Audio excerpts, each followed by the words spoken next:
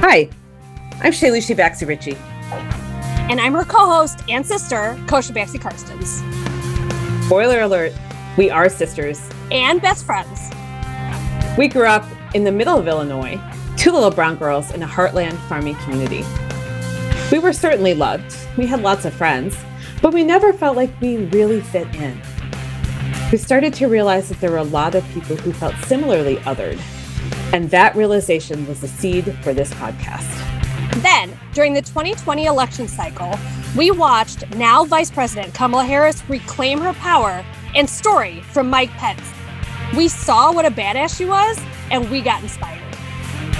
We wanted to hear, share, and amplify the voices of everyone who has felt othered. We wanted to give everyone a platform, regardless of who they are, who they love, or where they're from, to reclaim their power and their place, to stand up and say, I am speaking.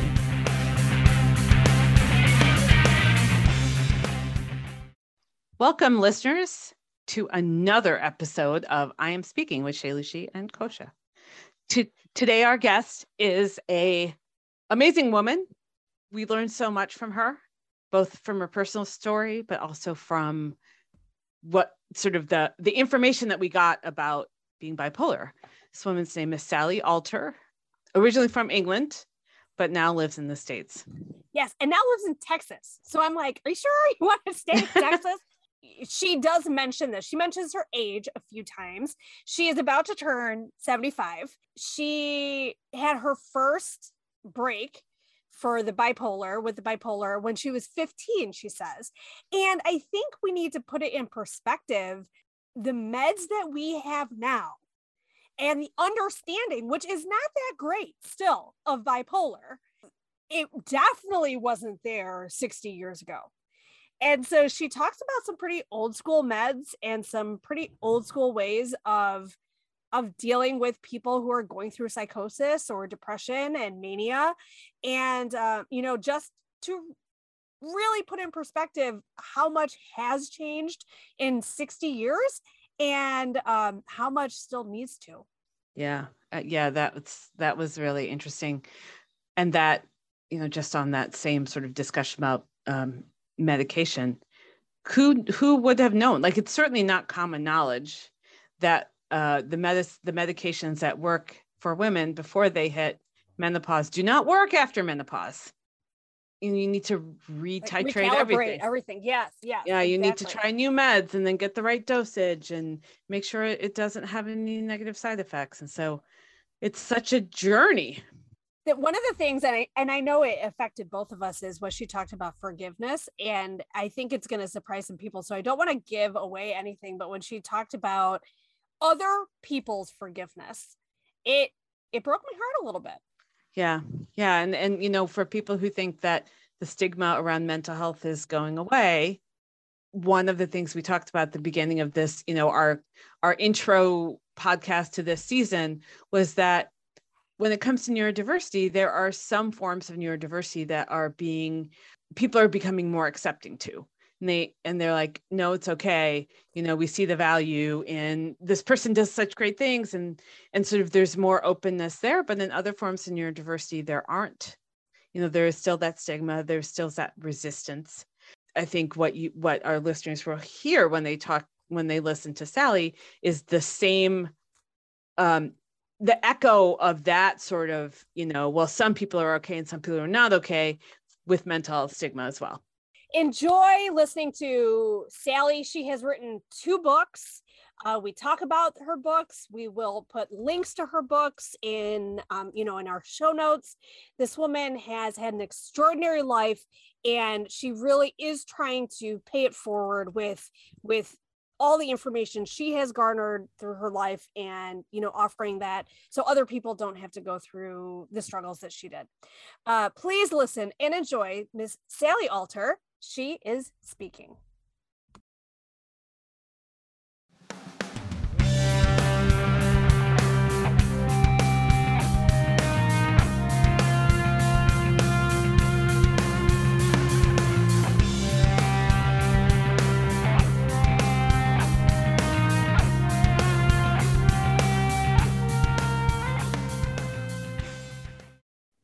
Yes, I'm Sally Alter, and I come from London. I now live in Texas. I've been here in the States for 31 years.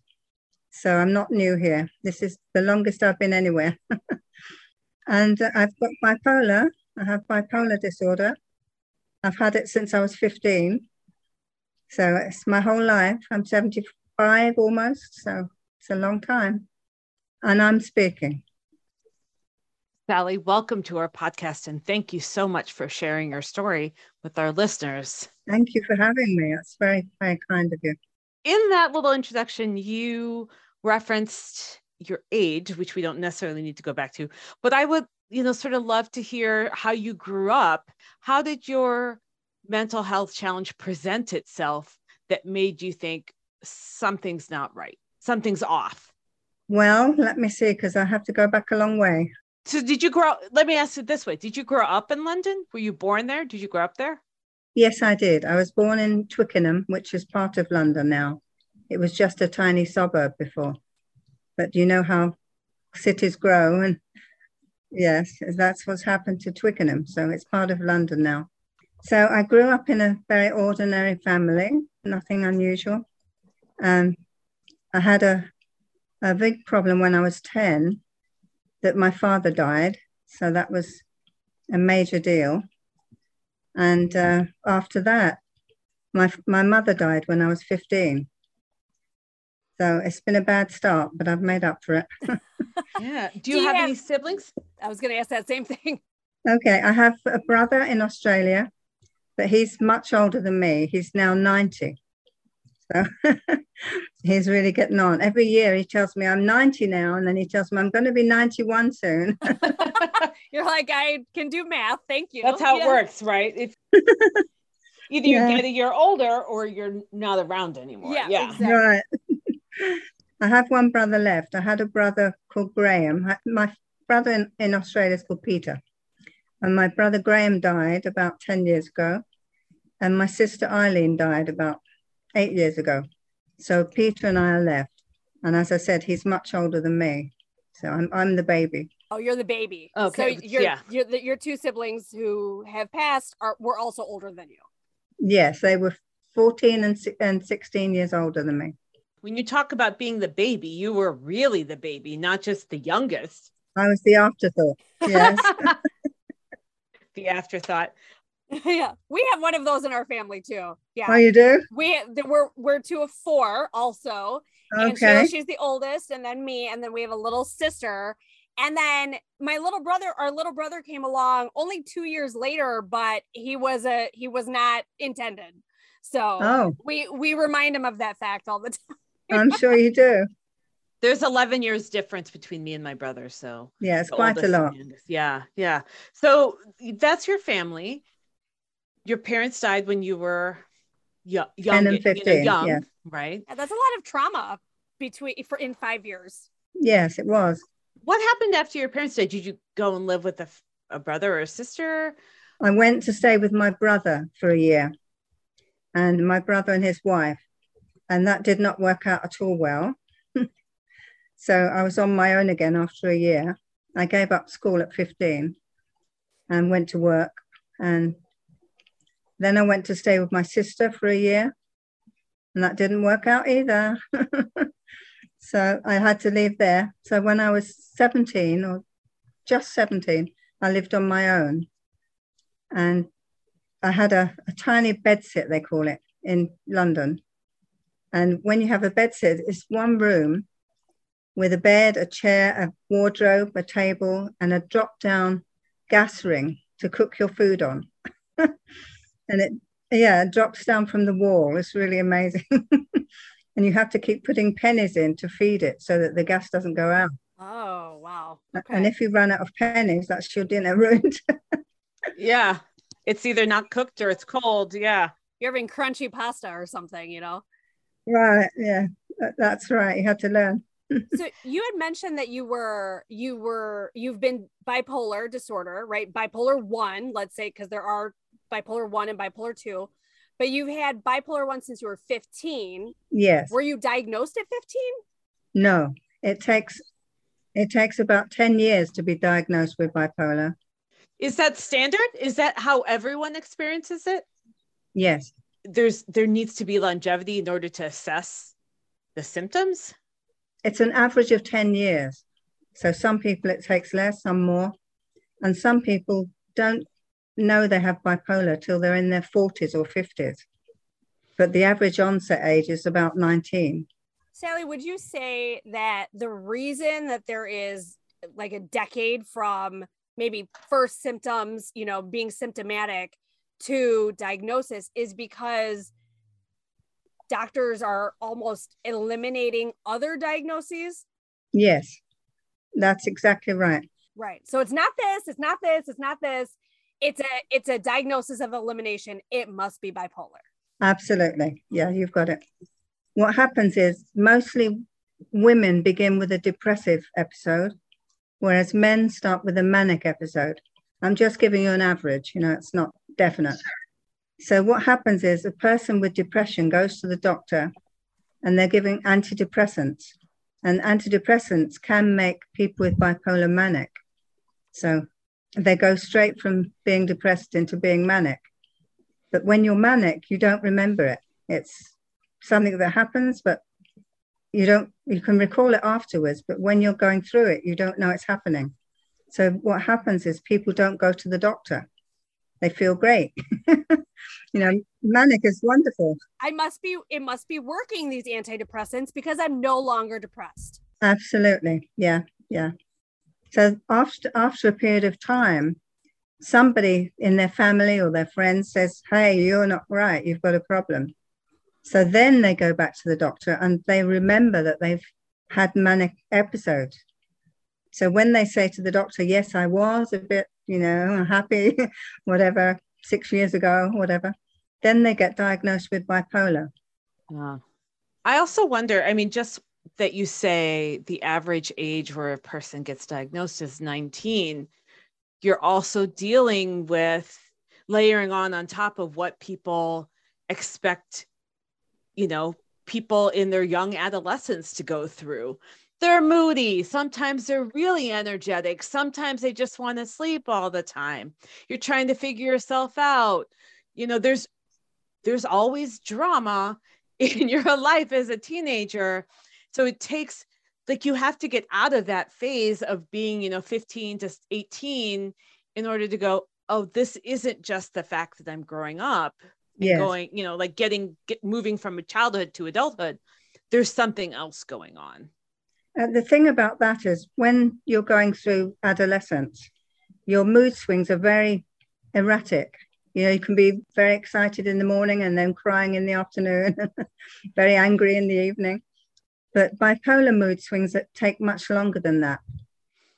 You're usually depressed for a week or 2 or 3 or months even. And you may have a manic episode that would last a week or more, the same. So that's the difference between adolescence and bipolar, really. Well, and would you say, and so I work in mental health also. So I don't work with people with bipolar, but I work with products for schizophrenia. So there are parallels between the two, but I will not at all say that I understand bipolar. So a lot of this is coming from my understanding of schizophrenia, and I would love your take on, you know, what you're going through with bipolar. But my understanding is you also have, like, I think when people think of mood swings, right, you think of like a movie or TV where a woman is really angry and then she's crying and then she's happy and then she's pissed off. But you also have neutral times. It's not like you're depressed for a week and then you don't sleep for a week, but you are spending some time in the middle. Is that correct? That's correct, yes. And when I talk about it, I think there's 3 personalities. There's your normal personality, and then which they call euthymic, by the way. That's your euthymic personality. Euthymic. Yes, when you're without symptoms. And then there's your depressed personality and your manic personality.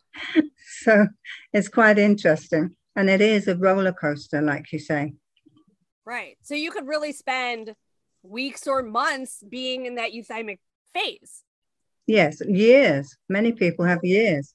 It also seems like if you, correct me if I'm wrong again, if a person spends more more time in the euthymic phase compared to the manic and depressive phases, that might also make it harder to diagnose, because you're like, oh, you're just like, if you spend 3 weeks in that phase and then you're up 1 week and down another week, it's like, oh, well, it's just life, right? Today's a tough week and you're tired. This is a great week and you're energized. And then you're just sort of like baseline.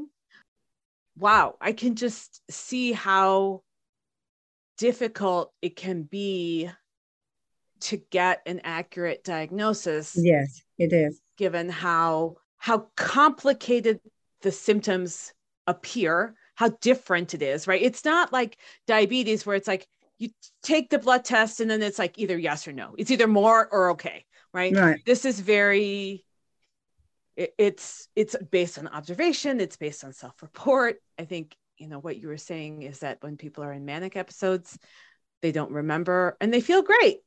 Well, I don't need any help. I'm fine. I'm getting everything. I'm getting so much done. Yeah. That's right. Something that really struck me, what you said was that both your parents passed, which is very traumatic, which can cause any kind of, psychological breaks, but also you lost caregivers and a care team. Yes. Shailsha, you said like so much of it is on observation, but it's also external observation. Someone telling you you're acting weird, right? Or what's wrong? You haven't gotten out of bed for 4 days. Because for you, you're like, this is just who I am. This is how I feel. Yes. But you didn't have that, right, Sally? Like you said, like you tried living with your brother. They were so much older than you, your brothers and sisters. So that might have even taken longer because the self-reporting is what you are relying on, and your friends are not going to be as like, hey, why are you being so odd, quote unquote. I wanted to tell you about when my mother died, because that's when my bipolar started. When I've told you that most people start with a depressed episode when they're female, and I started with a manic episode, and it was very embarrassing looking back, because when my mother died, I went into a manic episode. So instead of being upset and crying, I was excited and carrying on. It was the opposite, and it was very difficult for my family to understand what was happening. Yeah. We've never discussed it, but I'm sure it was difficult for them. You've never discussed it? No. How about at the time? Were they like, why are you not sad? Like, what's going on here? Why are you acting like this? No, I think they were mostly concerned with their own grieving. That's true. Yeah. You first sort of started to show or have these episodes at 15. Remind me again, when did you get your diagnosis? I'm not sure. I was 25. So 10 years. Yes.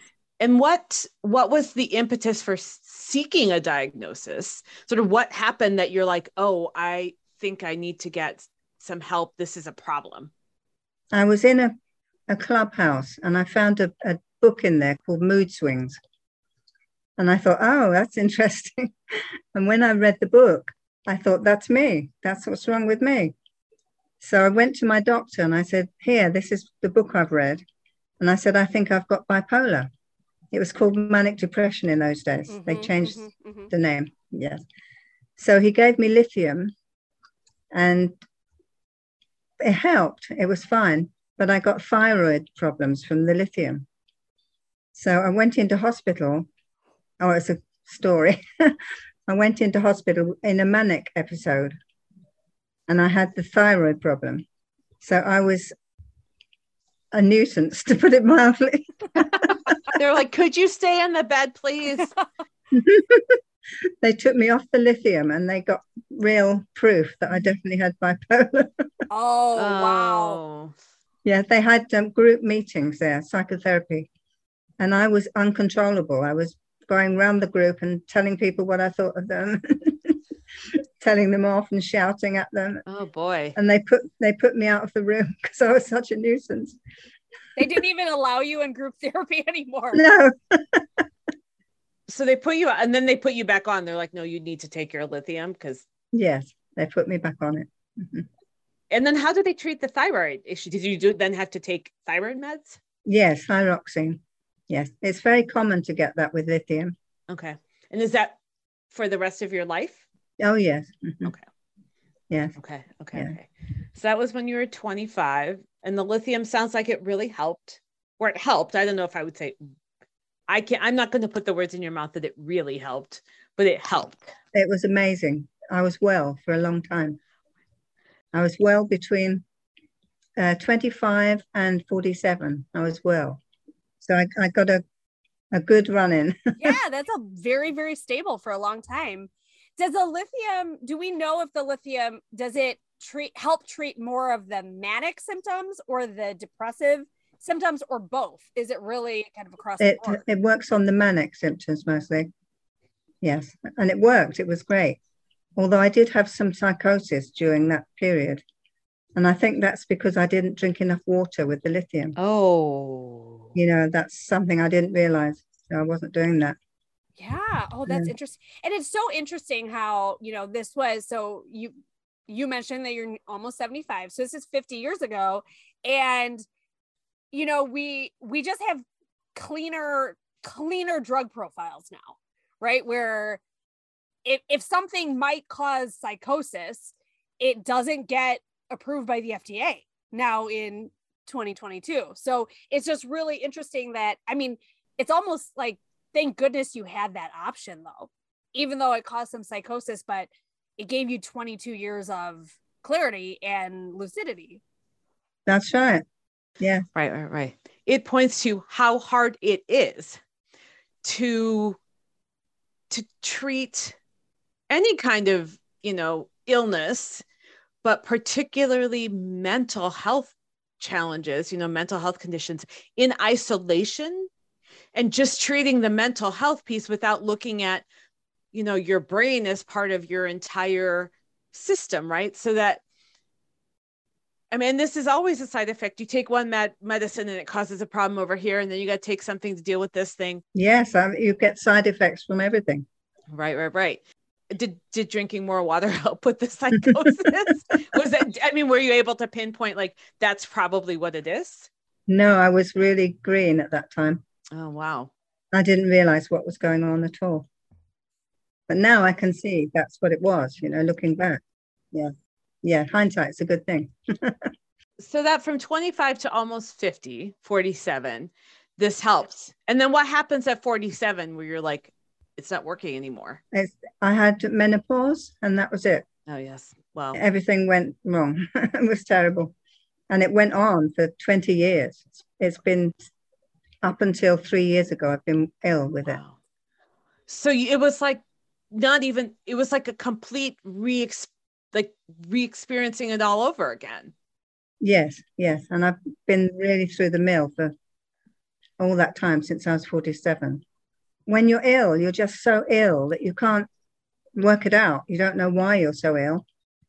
And nothing's working, trying all these different medications, I take 6 now, I think, 5 or 6 now.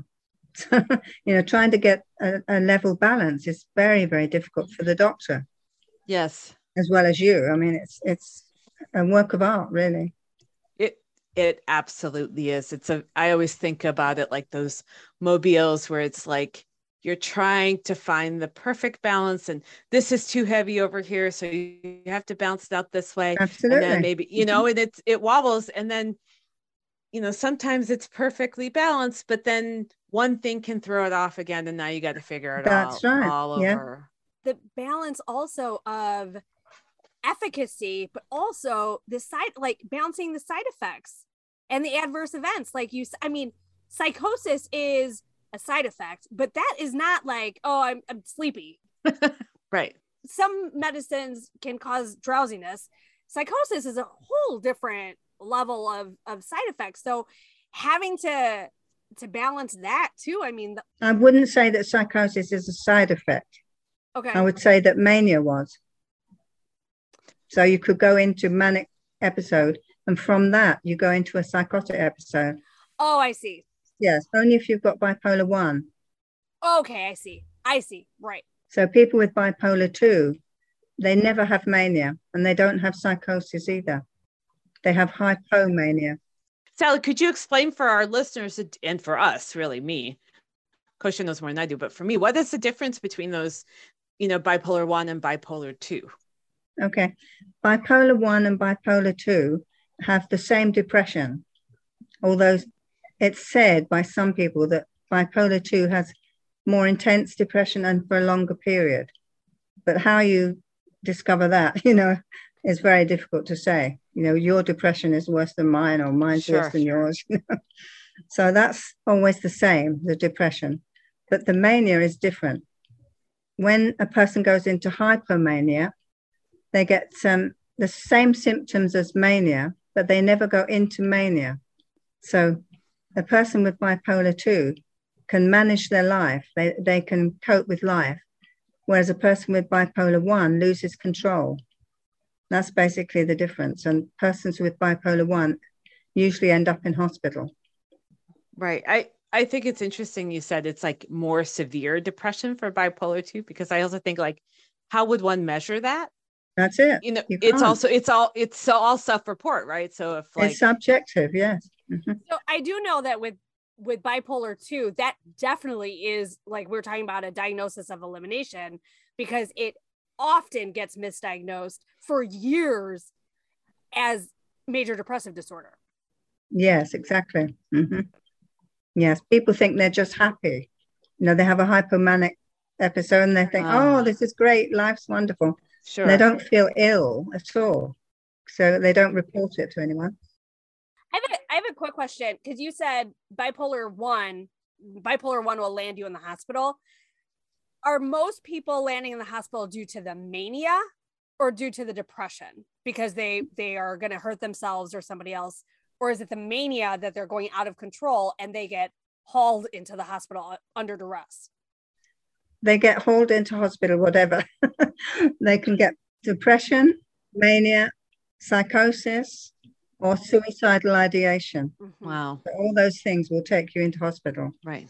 I see. Okay. And again, given how hard it is to be objectively reflective on yourself, that's impossible to do, right? That it's so important to have people around you who know you, who are paying attention, who see you regularly, to say, you haven't gotten out of bed in 3 weeks, or you basically have slept for 2 hours for 3 weeks. This is a problem. In your situation, right, that you were by yourself and you're like, this is my life. That's right. This is normal for me. That was my normal. Mm-hmm. Right. Makes it so hard then to even think, well, could there be something wrong with me, until you find some sort of objective touchstone to say, oh, maybe that's what's going on with me. I think you can be very blind to this disease. Most people that have it, it's just so complex. It's really, really difficult to know when you're in a manic episode. In fact, I don't know anybody who knows. They can look back on it and say, oh, right, I was very manic. And psychosis, definitely you can't tell you're in it. Well, gosh, I don't know if I were in a manic episode, I'd be like, I don't even want to not be in a manic episode, right? Absolutely. It feels, I can only imagine. But I am definitely one of those go, extroverted, outgoing people. Yeah, type A. Yeah. And I love those experiences where I'm like, I did all this stuff today and I went out, and it's like the go is really, I love that feeling. Yes. I would want, if I had that going on, I'd be like, I only want more of this. Right. People do. Yeah. Like, not only that, but you like feel like you're on top of the world and you're amazing. And who wouldn't want that? And people are so productive, and they also report being very creative. That's true. I know somebody whose brother is bipolar 1 and is a painter. And when he is stable on meds, he says he, quote, loses his creativity. So he actually is choosing to not take his medication. That's what happens. Mm-hmm. And so, to both of your points, it's like, not only do you not know, but when you look back, unless you did something bad or wrong or illegal. Yes, you do. People do, though. Oh, absolutely, they do. But it takes a lot for someone to realize that the mania is not okay or not healthy or not good for them. When you have mania, it's very common to upset everybody you know. So she do. Well, it makes me laugh because I mean, I just remember this, what you were saying, like you're just going around telling everyone what you thought of them. Right. I must be like just on this side of manic most of the time because I'm always tempted to go around and tell people what I think of them. Oh dear. I just don't. But I don't, right? And I think that's the thing where I'm like, it's not going to work out the way I want it to be. That's the difference. That must be the difference. That you don't have a filter, because you said like you went around the room telling people what you think and going off on people, but you say whatever comes in your mind. Is that? Yes. And you upset everybody you know. And by the time you finish, you've got no family and no friends. Mm-hmm. And that's common for most people with bipolar. You're on your own and that's it. Is that before diagnosis or even after? Because like before diagnosis, I wonder, like, do your friends and family just go like, well, she's just an asshole, right? Or she's just being mean. Yeah. But after diagnosis, are people more willing to go, are you on your medication? Do you need to go to the doctor? This is a manic episode. Or does it just, people get tired of it no matter what? I've never found that apologizing works. I've tried it many, many times. And I've phoned and I've written emails and I've written long handwritten letters and nobody accepts apologies. Huh. Once you've done your damage with mania, that's it. Really? Yes. I lost all my family for years. Like I said, 50 years. Right. Yeah. But they seem to have forgotten it all now. It's a very destructive illness. I can only imagine, but I have a hard time thinking that you wouldn't forgive somebody for what happened during a time when they were ill and unmedicated. Yes. To me, that's like saying, I'm sorry, somebody not accepting an apology for passing out from having a hypoglycemic incident. Absolutely. Yes. Mm-hmm. The person being like, oh my God, I'm so sorry. I needed to take medicine and it didn't happen. And the other person going like, I don't accept your apology. Right. Mm-hmm. And this, I think, really speaks to the subtle ways in which there is still a stigma around mental health in a way that there isn't around physical health conditions, right? Around anything else. Nobody would ever refuse an apology. Absolutely. I have asthma. If I had a breathing episode and someone had to take me to the hospital because I couldn't breathe, I said, sorry, they wouldn't be like, I'm never talking to you again. Absolutely. That's the difference. Yeah. But there's something about mental health, and I can understand, it's not just like a one-time incident. It's still a health condition that was unmedicated. The stigma around mental health is still alive and well. In a lot of ways, it's subtle, but in a lot of ways, it is very plain and clear. I can give you an example of that. I'll give you a very good example. I went to a church for 5 years and everything was fine, knew everybody, had lunch with them and so on. Then I announced that I had bipolar during one of my episodes. Nobody spoke to me again. That was it. I was ostracized completely. And if people were in small groups talking, I'd go in to join them and they'd break up the group. And the final thing that got me was if I went up to sit next to somebody, they would get up. They would excuse themselves and get up. Oh my gosh. So that's stigma for you. Right. I mean, that's the obvious way that works out. And that's in a church. That's in a church. Exactly. Yeah. That's so obvious and so public and painful. Yes, it is. I think what doesn't often get discussed or talked about or even really known, right? The fact that there's all of this private struggle too between a person and their family members or their friends, where something has been done or said during an episode where people cannot recover from that. The relationship cannot recover because people take it, I'm projecting, right? But I'm imagining people take it as like, you did this on purpose. Yes, yes, it's upset me personally. Right. Instead of it was an illness it was showing up in a certain way. Your illness is showing up in a certain way. That's not how people see it. No, they don't. No. Right. And that's in addition to the public stigma, there's all of the sort of private pain and stigma that comes along in relationships, which, that does, like I said, that doesn't happen with heart disease or asthma or. No, it doesn't. That's right. You could take a person to the hospital 50 times for a diabetic episode and they won't go, you're doing that to me on purpose. Right. Mm-hmm. That's how it is, I'm afraid. Mm-hmm. Yeah. We got a long way to go on that.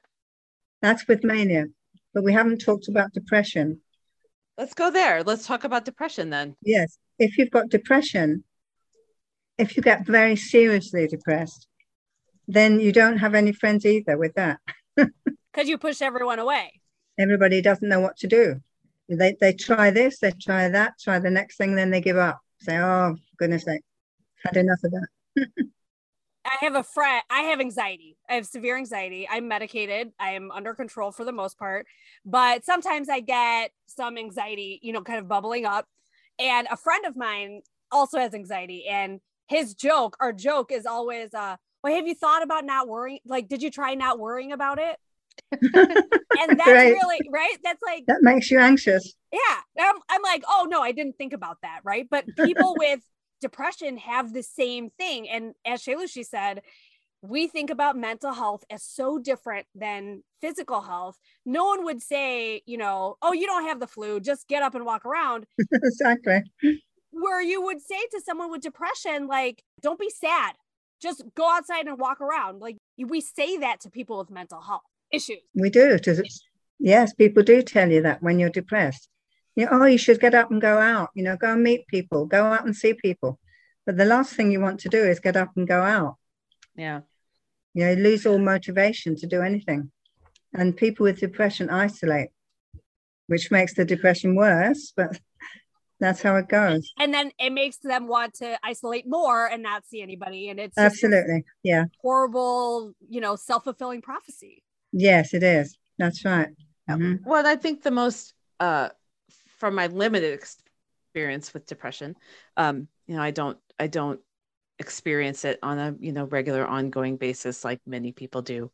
But my 1 year with pretty severe postpartum depression, I just remember thinking, what's the point? Why? What? It's going to be like this forever and ever.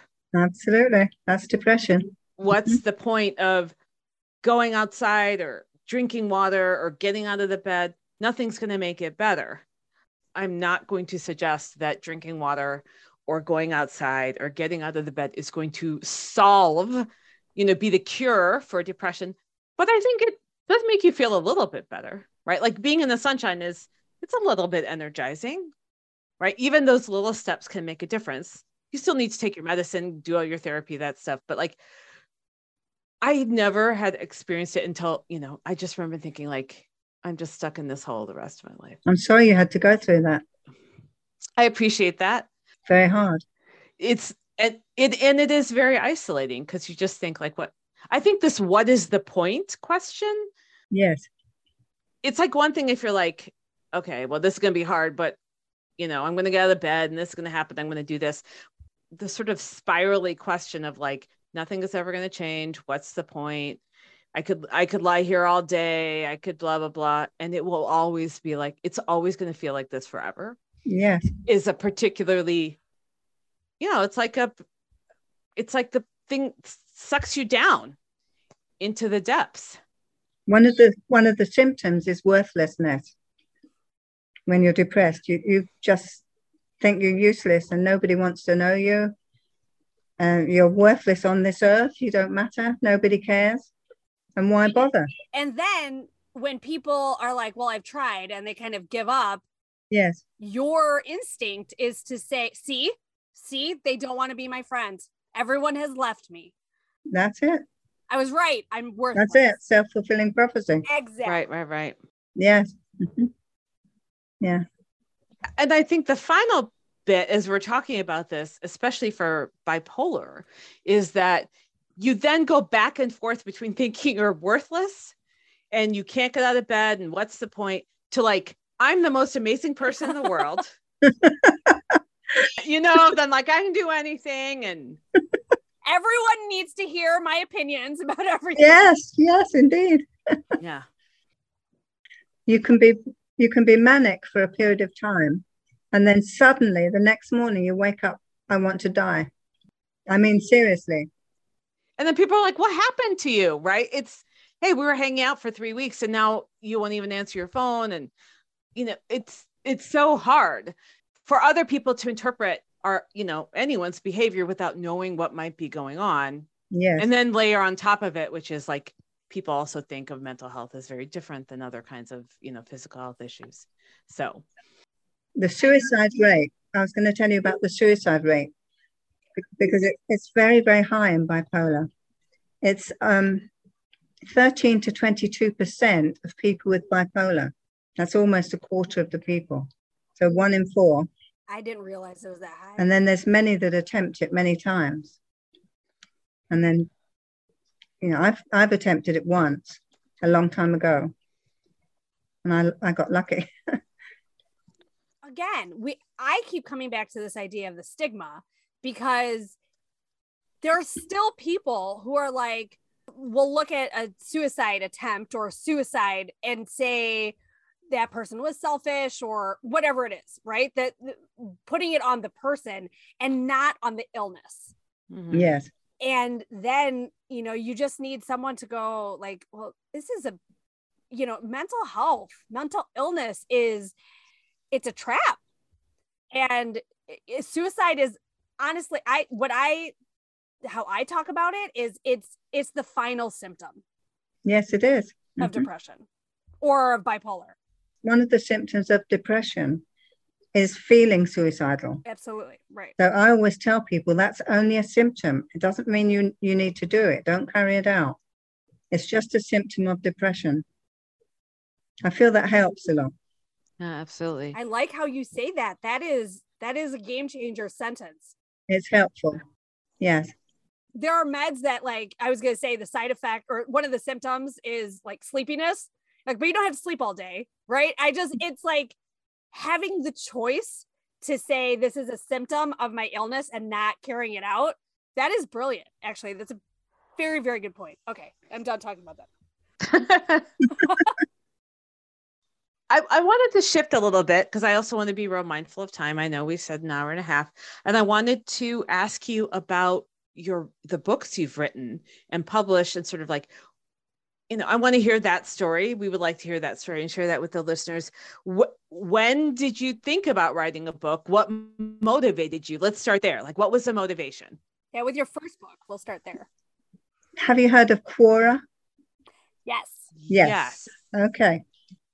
It's a question and website, international, and there's millions and millions and millions of people on it all over the world. And I write for Quora. I've been writing for 2.5 years, and I've written 4,000 answers. Wow. That's a lot of answers. That is a lot of answers. That's awesome. So you said 2.5 years. So you did mention that you have been stable for about 3 years. Yes. So this opportunity really came after your second bout of stability. Okay. Yes. Right. And for our listeners, I just want to recap that between 47 and 70, let's say, the lithium stopped being effective, and it took that long to find another medication that would really stabilize your condition. It's not just a medication; it's a whole it's medications, the cocktail combination, a cocktail. Yeah, right. I think I take 6 at the moment. Yes. To find the combination of medicines that would, stabilize your condition. So that was, we're talking 3-4 years ago. Yes, 3 years ago. 3. Okay, great. Yes. So here we are, 71, 72, and you're writing for Quora. You've written all these answers. What made you think this would be a great book? Well, I'd written over 800 answers on bipolar. So I thought, well, that's a lot of answers. I should be getting paid for this better. Yeah. So I met somebody on Quora, a woman that I'm now a friend with, who we write all the time. And she said, why don't you write a book? And I said, what, me? I can't write a book. And she said, of course you can. You just use your answers from Quora and put them in a book. So I thought, well, that's a good idea. I've written all these answers. I may as well try it. So my first book was a question and answer book on the questions I've answered on Quora. And I've got 125 questions. And it goes into great depth and it gives lots of anecdotes as well. So tell us the title of your book. It's called How to Live with Bipolar. How to Live with Bipolar. And it's like you said, it's a Q&A book with examples and stories. Yes. Mm-hmm. But it is really designed, or it's really intended for somebody who has now been diagnosed. Yes. But is like, and what am I supposed to do now? That's right. Okay. Would you say that your audience is for patients, or do you have family answers and friends and caregivers, or is it really for the person who's living with bipolar? I did arrange it to be for the person who's living with it. But since it's been published, I've had lots and lots of reviews saying how helpful it's been for the family and friends. So that's, I'm glad. I didn't actually intend that. But my next book I've written, I intended to have the family and friends in it. So tell us a little bit about that book. Okay, it's not a question and answer book. It's another Q&A book. Okay. No, it's not. No, it's not. Sorry. No. Okay. No. It's double the thickness. It's very, very thick book. And it covers everything in bipolar. I'll read to you the type of things it covers. Yeah. It's got 6 sections. Well, so before you do that, what's the title of the book? It's called Bipolar 1 Rescue Plan. It's a practical guide for you and your family. Wonderful. And that tells you exactly. It's only for bipolar 1. Okay? Because not many books have been written for bipolar 1. Oh, okay. And it covers bipolar basics, symptoms of bipolar, complications of bipolar, treatment of bipolar, lifestyle changes, and what was the last one? Management of bipolar. So it covers all those different things, and I've gone into great detail about everything.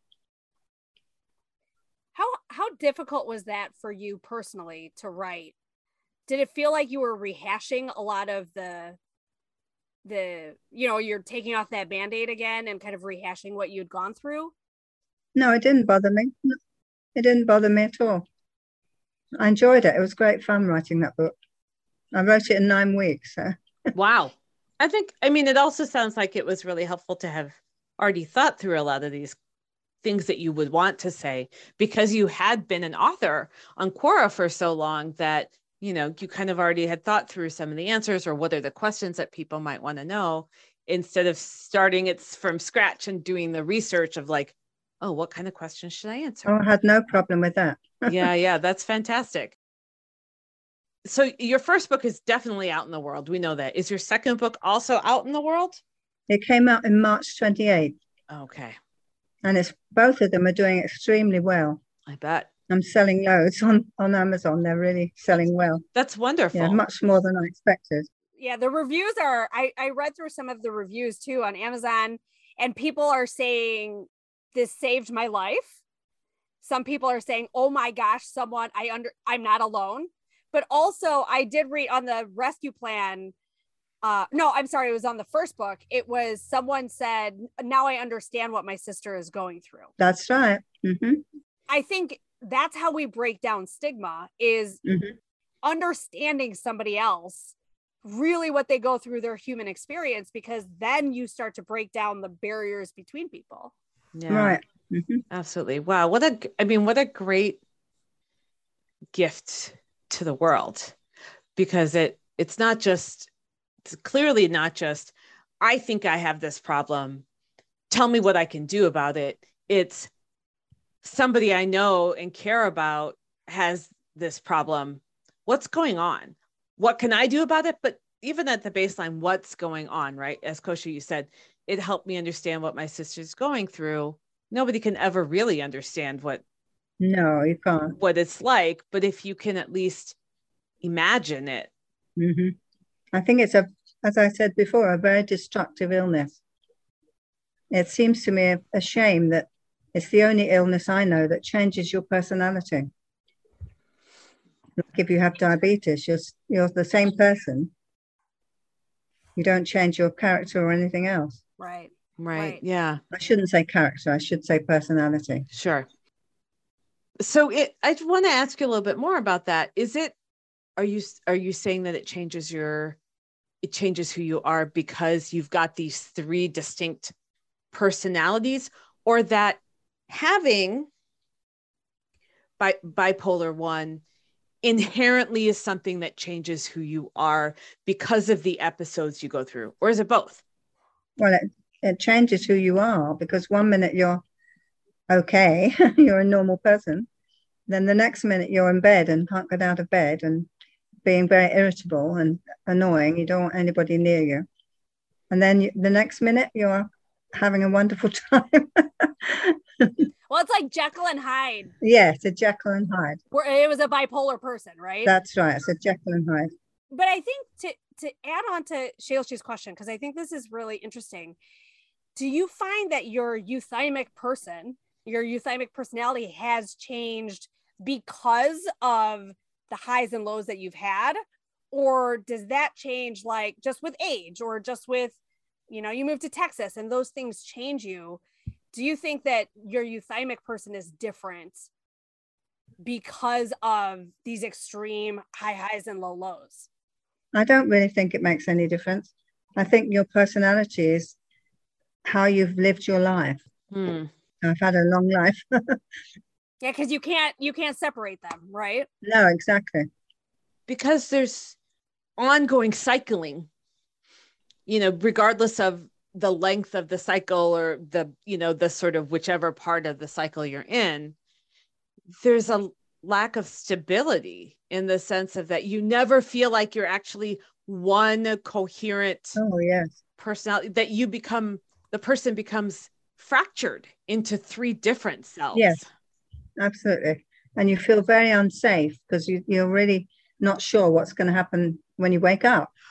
Well, because you said that you did, like, you could be on top of the world, party until 3 a.m. and then not want to get out of bed. So were there triggers or signals that led you, okay, a manic episode is coming?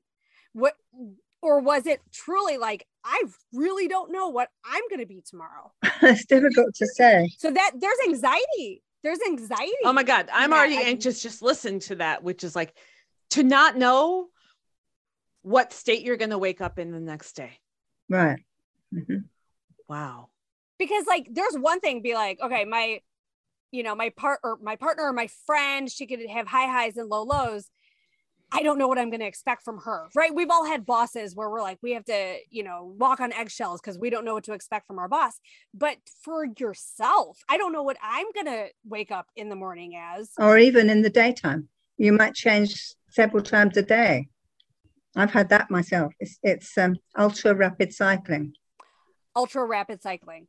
Yes, where you change from manic to depressed to psychotic to ordinary, all in one day. Mm-hmm. Up and down, up and down. And you're exhausted. This sounds like incredibly physically exhausting, like I was going to say. Like, it's one thing, like your mental energy, but it's another thing to be like, I am physically tired. Right. Mm-hmm. Oh, it's tiring. Wow. Yeah. Wow. Mm-hmm. Is the ultra rapid cycling managed separately? Is that a whole separate aspect to manage?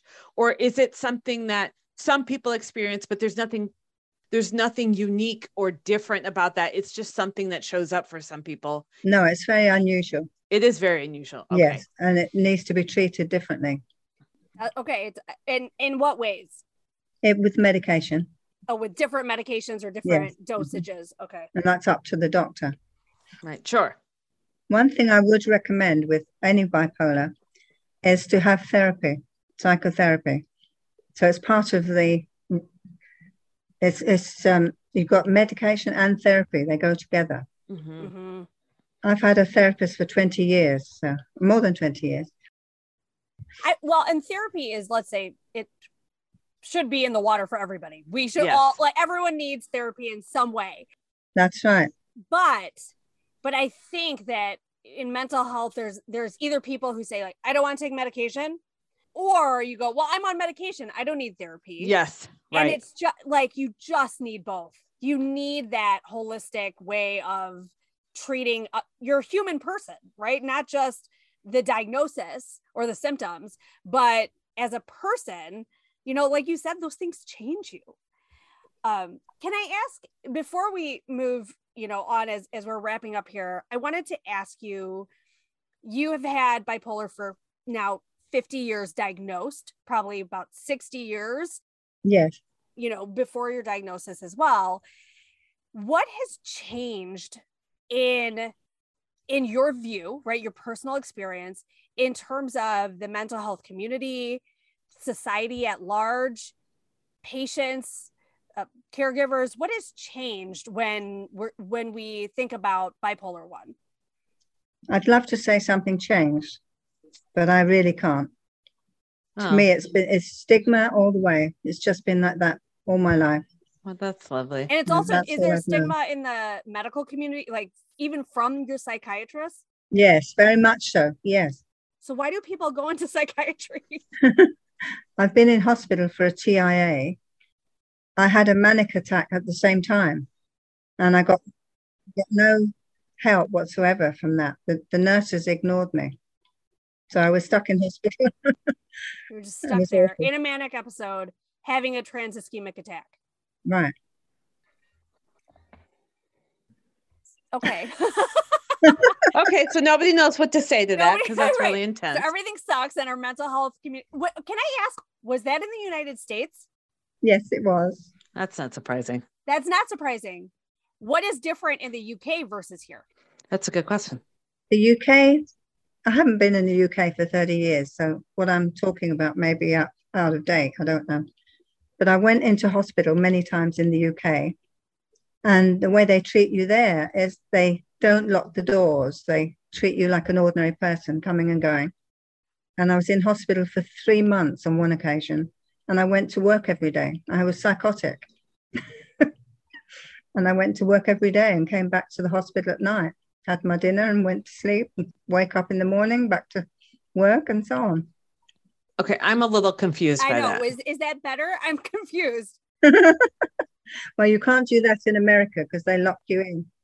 Well, I don't think it's great to lock people in their rooms and be like, that's not cool either. But it seems like okay, let me formulate the question. Kosha, maybe you have this, you can formulate it better. Why would they let you leave if you're in a psychotic state? Then why even go to the hospital at all? To get your medication adjusted. Oh. So is that considered inpatient? That's why you go to hospital in the first place, to get your medication adjusted. Oh, okay. Now I understand. Because that, as you know, that's a very different system than what happens here, which is you go to your doctor, they give you the prescription, you go pick it up somewhere else, and then you go to the hospital when you cannot manage with your medication through the pharmacy. Yes, but they still work on your medication. When you get to hospital, they still change everything. Absolutely. Sure. I'm just trying to understand, like, why would you go to the hospital if you could leave instead of just being in your house? But that explains a lot of it. Yeah. Okay. And then do you find that the stigma that we keep coming back to as like one of these base problems, is the stigma really the same world round? Yes, I think so. In some countries, it's even worse. It's even worse. Like India and Pakistan, you can't mention. Well, in as we know, just being Indian, almost it's either, there's one of two ways that it goes there. It's either completely ignored or people are completely ostracized. There's nothing like, oh, well, figure it out. Like if you're not a problem, if your mental health issues don't pose problems for other people, then they just ignore it. Oh, you're depressed, whatever. That person's whatever they write you off as. But if you are, manic, or for example, I can imagine schizophrenia or other types of illnesses where there are outward symptoms that really are, interfering with other people, then you just get written off. Oh, wow. Exhausting, isn't it? And Try living it. Exhausting just I was listening going to to say it. it's exhausting listening. So But there's also, I think you've been living with this for 50 years, 60 years. And that's not to say, oh, well, now you know how it is, right? That's not to say that. But I think the empathetic parts of Kosha and I are just now entering into an understanding of what what it's like, what the challenges are. I hadn't, I don't think either one of us had any idea that menopause can completely throw off whatever success you'd had with lithium because it stops working. It's very common that. And I put it in my book. I've written a whole chapter on menopause. But that's so critical for women to understand because that's not well known, right? So you go, if you didn't know that and nobody told you that, then you would really be struggling to understand what happened. Well, nobody told me either. Right. And you went for 20 some years without being able to know it. Right. So you were that it wasn't working and all this stuff. And if someone had said, hey, when you hit menopause, yes, rethink it because it will stop working. And men don't have that problem. So that's another bit of it. It doesn't do much for your marriage. I've wrecked 3 marriages. How's that? Now you brought it up, I'm going to have to ask you. Who can say? Let's say, when were the 3 marriages in the course of your life? Okay. I got married at 19.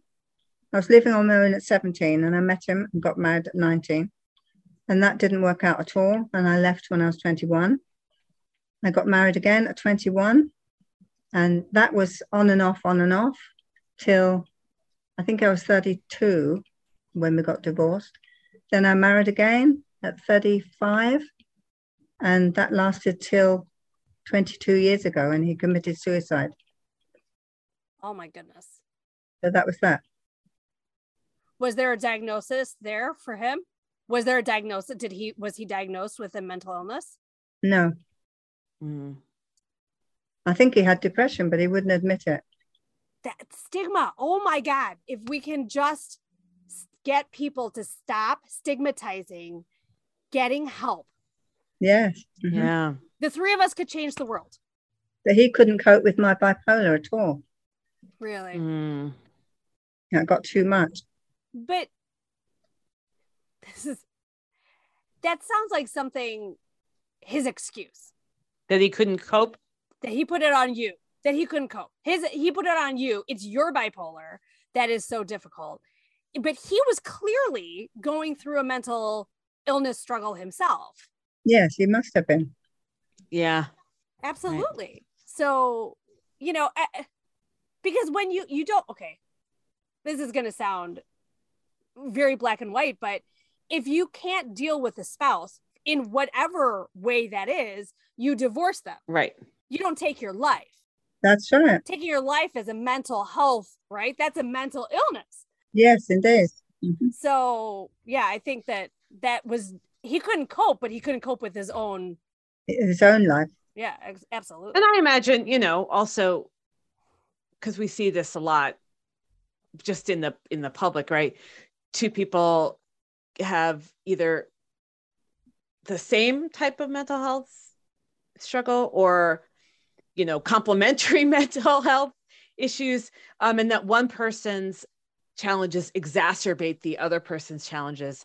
And it's really a matter of like, who's managed and who's not. And, I think about, and this is not at all, so I'm not like drawing the parallel, but there are any number of celebrity couples who both people have challenges going on, and one person eventually does something and, hurts themselves or kills himself, and the other person is still having mental health challenges. Yes. The one that immediately comes to mind is Kurt Cobain and Courtney Love. Yes. Both of them had mental health issues. They were both self-medicating. One person could not cope with not only their mental health, but the other challenges posed by the other person. But it's just sort of like almost seems like who's going to experience more at what time, and are they able to cope, as opposed to, I agree with Kosha. It's not fair. It was never fair of that person to put it on you to be like, I can't cope with your stuff. No, I can't cope with my stuff. That's right. Right. And part of what I'm dealing with is the relationship I have with you. Right. Kosha's right. Like, if it was just like, oh, I can't deal with you anymore, then you go, I need a divorce. Like the other two people did. Right. Yeah. Right. It's it's so interesting. Again, like Kosha was saying, the stigma rears up, and it's like, I don't even want to admit to myself that I'm having mental health issues, mental health challenges, to the point of which I'm pushed to ending my life because I don't see any other way out of it. The stigma against suicide is perhaps even worse. Agreed. I'm telling you about it, but it's not something I can talk about because people don't want to know about suicide. Yeah, that's true. It's just as bad as mental illness. And that's a really interesting point, Sally, because when people talk about suicide, if someone says, I have suicidal ideation, if someone outside of the medical, and even medical personnel are not comfortable with it, but you get very uncomfortable. You do not know what to say to that person who's like, I was thinking about ending it, and then I had to go to the hospital. It is, you want to get yourself out of that situation as soon as possible, versus actually being like, tell me about that. Talk about, that, I don't know. I think that's a really good point about it. The stigma against it is terrifyingly strong. Yes. Mm-hmm. And debilitating. It's like you were saying before, there is so much stigma. That means we don't talk about it. That means if somebody comes to us and says, hey, I'm struggling with depression, I'm struggling with bipolar, I'm struggling with suicidal ideation, we don't know what to say. Mm-hmm. Yeah. We don't know how to respond because there's no conversation about it on a national level. There's not like a book called Bipolar 1, A Rescue Plan. Well, there wasn't. Oh, wait a minute. There is. Read my book. I'm thinking about when Kosha and I were in school here in the States, there is absolutely, it's like drilled into every school kid's head. Like, if your clothes catch fire, what do you do? Stop, drop, and roll. There's all of this. If this happens, what do you do? There's all of that kind of like, we can tell you what to do if your clothes catch fire. But if your friend comes up to you and says, I'm thinking about killing myself, there's what people just go, right? You don't want to say the wrong thing, right, and make it worse, but that's you also true. Don't know what the thing to say is. What the right thing is. Yeah. How can you be supportive? And then people don't actually think to say, how could I be supportive? Which is really the question. They say stuff like, just try not being sad. Yeah. Right. I mean, what you say is correct, but what can we do about it? It's ignorance, basically ignorance. If you can educate somebody, then they understand better. Absolutely. That's why I write books. Because if we can educate people, we can address some of these issues. What advice do you have for somebody who may think that they are bipolar, may think that they, know someone who's bipolar, it's someone that they care about that's experienced these symptoms, or that they're just newly diagnosed, or that they're, not even newly diagnosed, they have been diagnosed and they're sort of trying to figure out, okay, how am I going to manage this? What advice do you have for those people? You have to be very honest about this. It's a complex illness, and the solution is not going to come to you immediately. It takes a while to work on your medications, and you have to be very cooperative with the doctor. And if you want to stop taking your medications, you're going to be ill.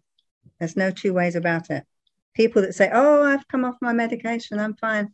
Down the road, bipolar comes back. It's the monster around the corner, and it will come back and get you. So you have to take your medication. And if you can get therapy, that's really good too. But I would say that there's a lot of hope these days because they are inventing new medications. So all the time you've got something new to try. Like the one I take now is called Vraylar, and it's a new medication. And I've been well ever since I've taken it for 3 years. So that's been really great. I'm not saying that will suit everybody, though. You know, everybody has a different medication. So I would say you have to remain hopeful that something will help and hang in there. I love it. I think everyone in different, volumes and different strengths gets the idea of like, what's the point? I'm saying some people definitely have it stronger, people with bipolar, depression, postpartum depression, that kind of thing. The difference is just how quickly we can bounce back to the hang in there moment, that there is help around the corner. Yes. So Sally, I'm going to say that you have been so lovely. Yes, thank you. Thank you. It's been a real pleasure. Shaylushi and I highly recommend, if you think you're bipolar, if you think you have something going on, if you think one of your friends or family is bipolar, or just if you need to know more to tear down the stigma and the barriers, go out and get How to Live with Bipolar, Bipolar Basics, Coping with Bipolar, Depression, and Mania by Sally Alter, and her newest book, which just was published a month and a half ago, Bipolar I Rescue Plan, a practical guide for you and your family. That's great. Excellent. Thank you. And, I think we can thank you for being a guest. Absolutely. I've really enjoyed it. But also thank you for writing those books. Thank you for putting that out in the world, because I think it's going to be so, so, so critical. You think I should write another one now? Yes. And it should be my life as a podcast guest. Okay. There you are. No, I think the advocacy is vital to bringing down those stigmas, and you're really using your experience and the high highs and low lows you've had to help the world, and that's all anyone can ask for. Thank you so much, Sally. Thank you for your time. You've been fantastic. Thank you so much. It's really a pleasure. Bye-bye. Bye.